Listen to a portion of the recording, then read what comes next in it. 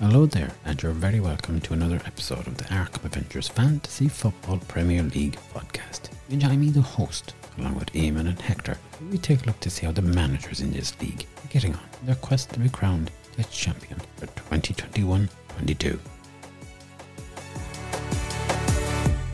Hello listeners, and you're very welcome to today's show. As always, I'm joined by Eamon and Hector and Captain Mick. Lads, very nice to have you on the show. Thank you. Always nice to be here, as usual. Very nice to be here. I'm enjoying being back on the show. Thanks for having me. Very well. Okay, look, at the moment, our football game week hasn't finished, and rather than spinning it over 2 weeks, we've decided to do something entirely different. As you know, we invite listeners to contact us with comments, views, anything that they want. And indeed, we've had a look in the Arkham Avengers mailbag to have a look at what some of our listeners have sent in. Okay, what is this, like a questions and answer session, is it? You could say that, Eamon. Right, I hope he's not going to ask any dodgy questions, because I hadn't prepared for anything like this. You mean dodgy? What do you mean dodgy questions? I don't know, you could ask something. You would ask anything, I don't know. What sort of questions? Ask him. Don't worry, I've had a look here and we just selected some of the questions that have come in. We'll be grand, lads, we'll be grand. That's reassuring. This sounds a bit like, the band on the Titanic as it's going down, and you're saying it's reassuring. Lads, it's a bit of fun. Take it easy. Our listeners are going to enjoy this. To start us off, we have an email from Brian over in Ontario for Hector. And Brian asks, what is the last book Hector read? And what book are you going to read next? I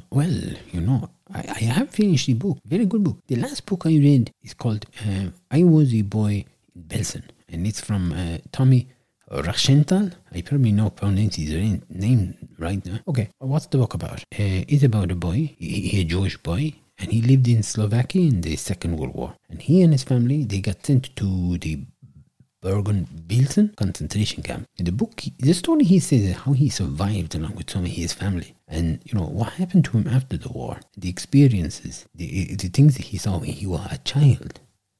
And he returns home. And then, there is a lot of change, and they have to move. They go to Israel, and after that, then he go back to Germany. He do some engineering. He go to England for a while. Then he went up in Ireland. He live in Ireland at the moment. Okay. And he go around, and he talks about the Holocaust in schools. It's very interesting, very good. I like the book. Okay. And do you have another book lined up? Yeah, I do. It's a book I came across. It's called Returning Light. Okay, have you anything else to add on that? This book is about a man. He have a job as a warden on Skellig Michael, yes. One of the islands, they're off the coast of Kerry, and he worked there for 30 years. And I look forward to reading this book. There's some very, very good photographs in it. It's not a big book, but it's a nice book, so it is interesting. I think it'll be very good. Man on an Island. Wow, very good. Okay, sure, that's grand. Okay, so that's Hector's books there. Hey man, we've got an email for you. This comes from Andre in Bavaria, of all places. And Andre asks, if you couldn't have Salah in your team, who would be the next player you would choose for your fantasy football team, Eamon? Well, that's an interesting question.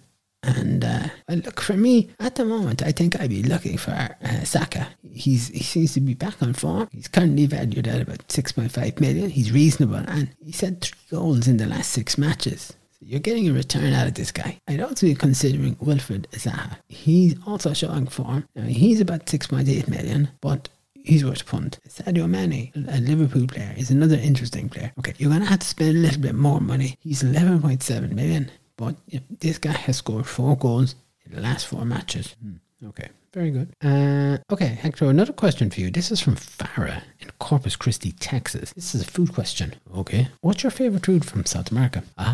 Okay, yeah. Oh, nice question, Farah. I like this one. This has to be, empanadas. Delicious. I'm sorry. What are they now? They're like, what you say, they're like cochans. I'm sorry, what? Yeah, cochon. Sounds like he's saying something about his aunt. He's saying your aunt's a quack, is it, or what like that? No, that's in the Quackon. I'm at a loss. I'm really not sure what he's trying to say. I think perhaps maybe we should have some diagrams. Could you draw this for us, Hector? No, listen.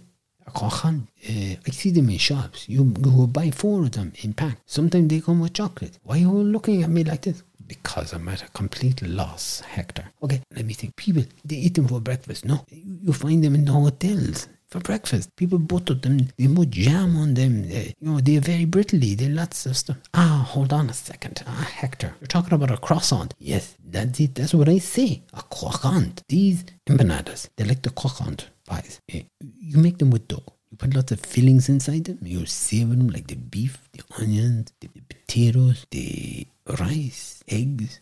All that sort of stuff. They're very nice. For my money, and I am not, biased or anything like this, but the Argentinians, empanadas, they're the best in the world. 2 bites, they're gone.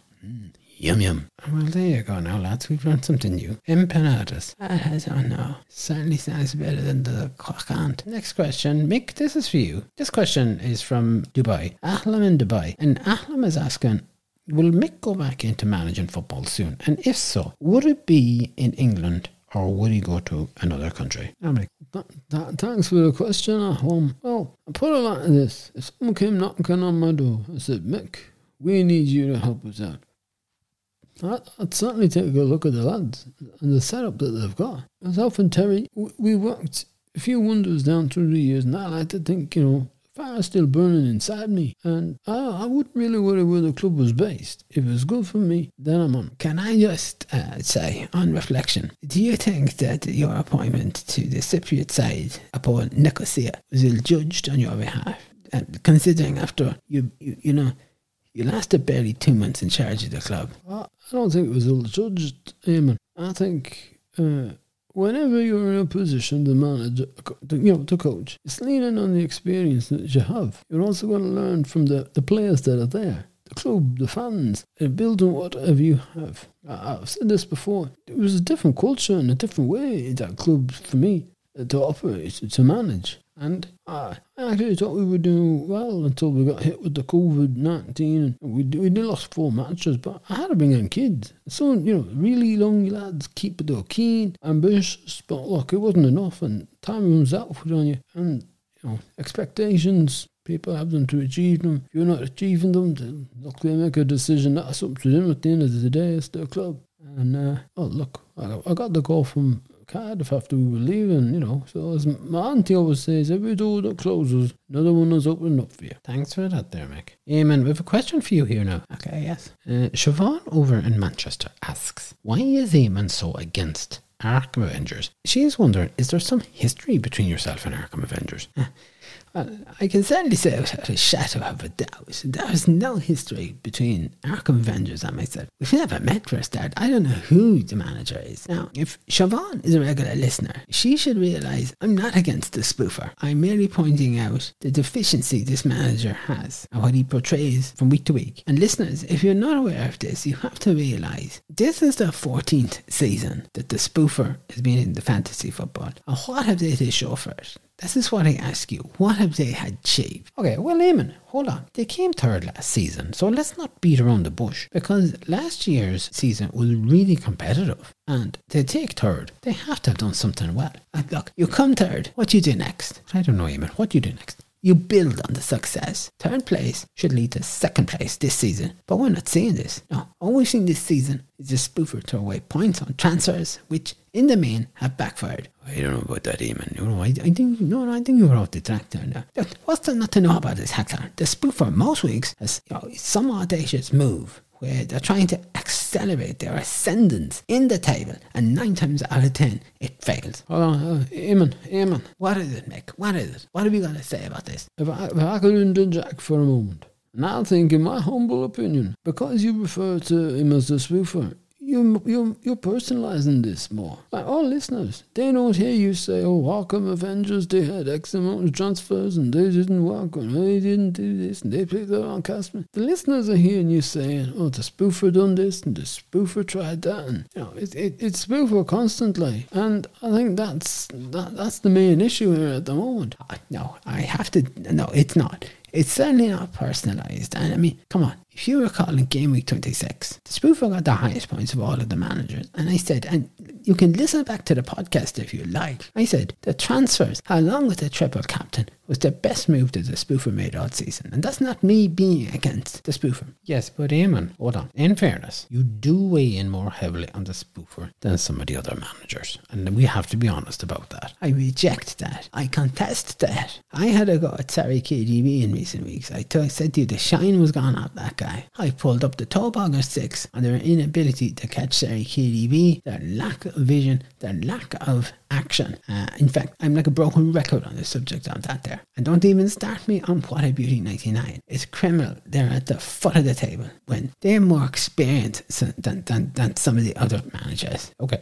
Right, we take that on board. Yeah, look, do take it on board. I hope you're taking this on board. And can I also say, can we win again? From the start of this season, I raised doubts about their ability to retain their cup. I questioned this name for a start. I questioned this. I didn't know where this came out of, and I said this is sowing the seeds of doubt in this team and in this manager from the start. The season so far speaks for themselves. They're stuck in 10th, moving no place. So I tell you, and everyone else, what the real issues are here. Oh, what are the real issues, Eamon?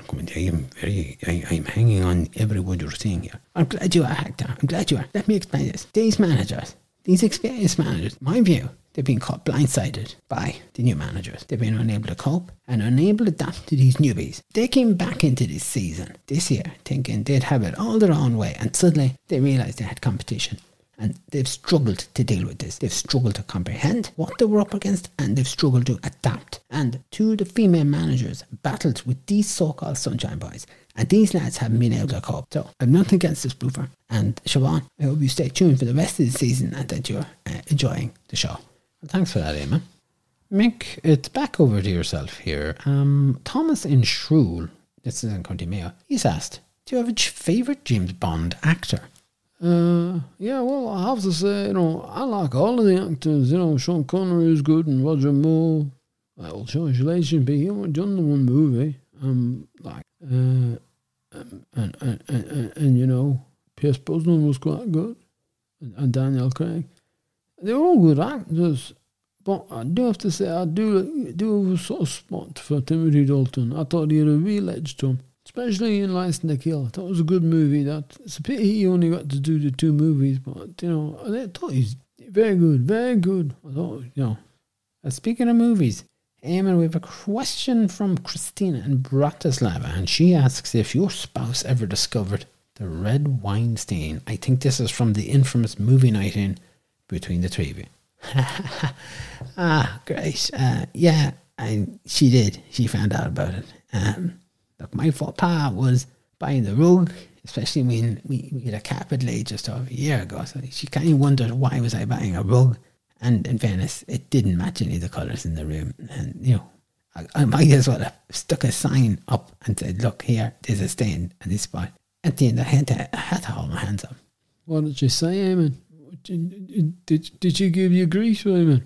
Well, yeah, I got grief, and then I explained the situation, and then she said, give Hector the bill for cleaning.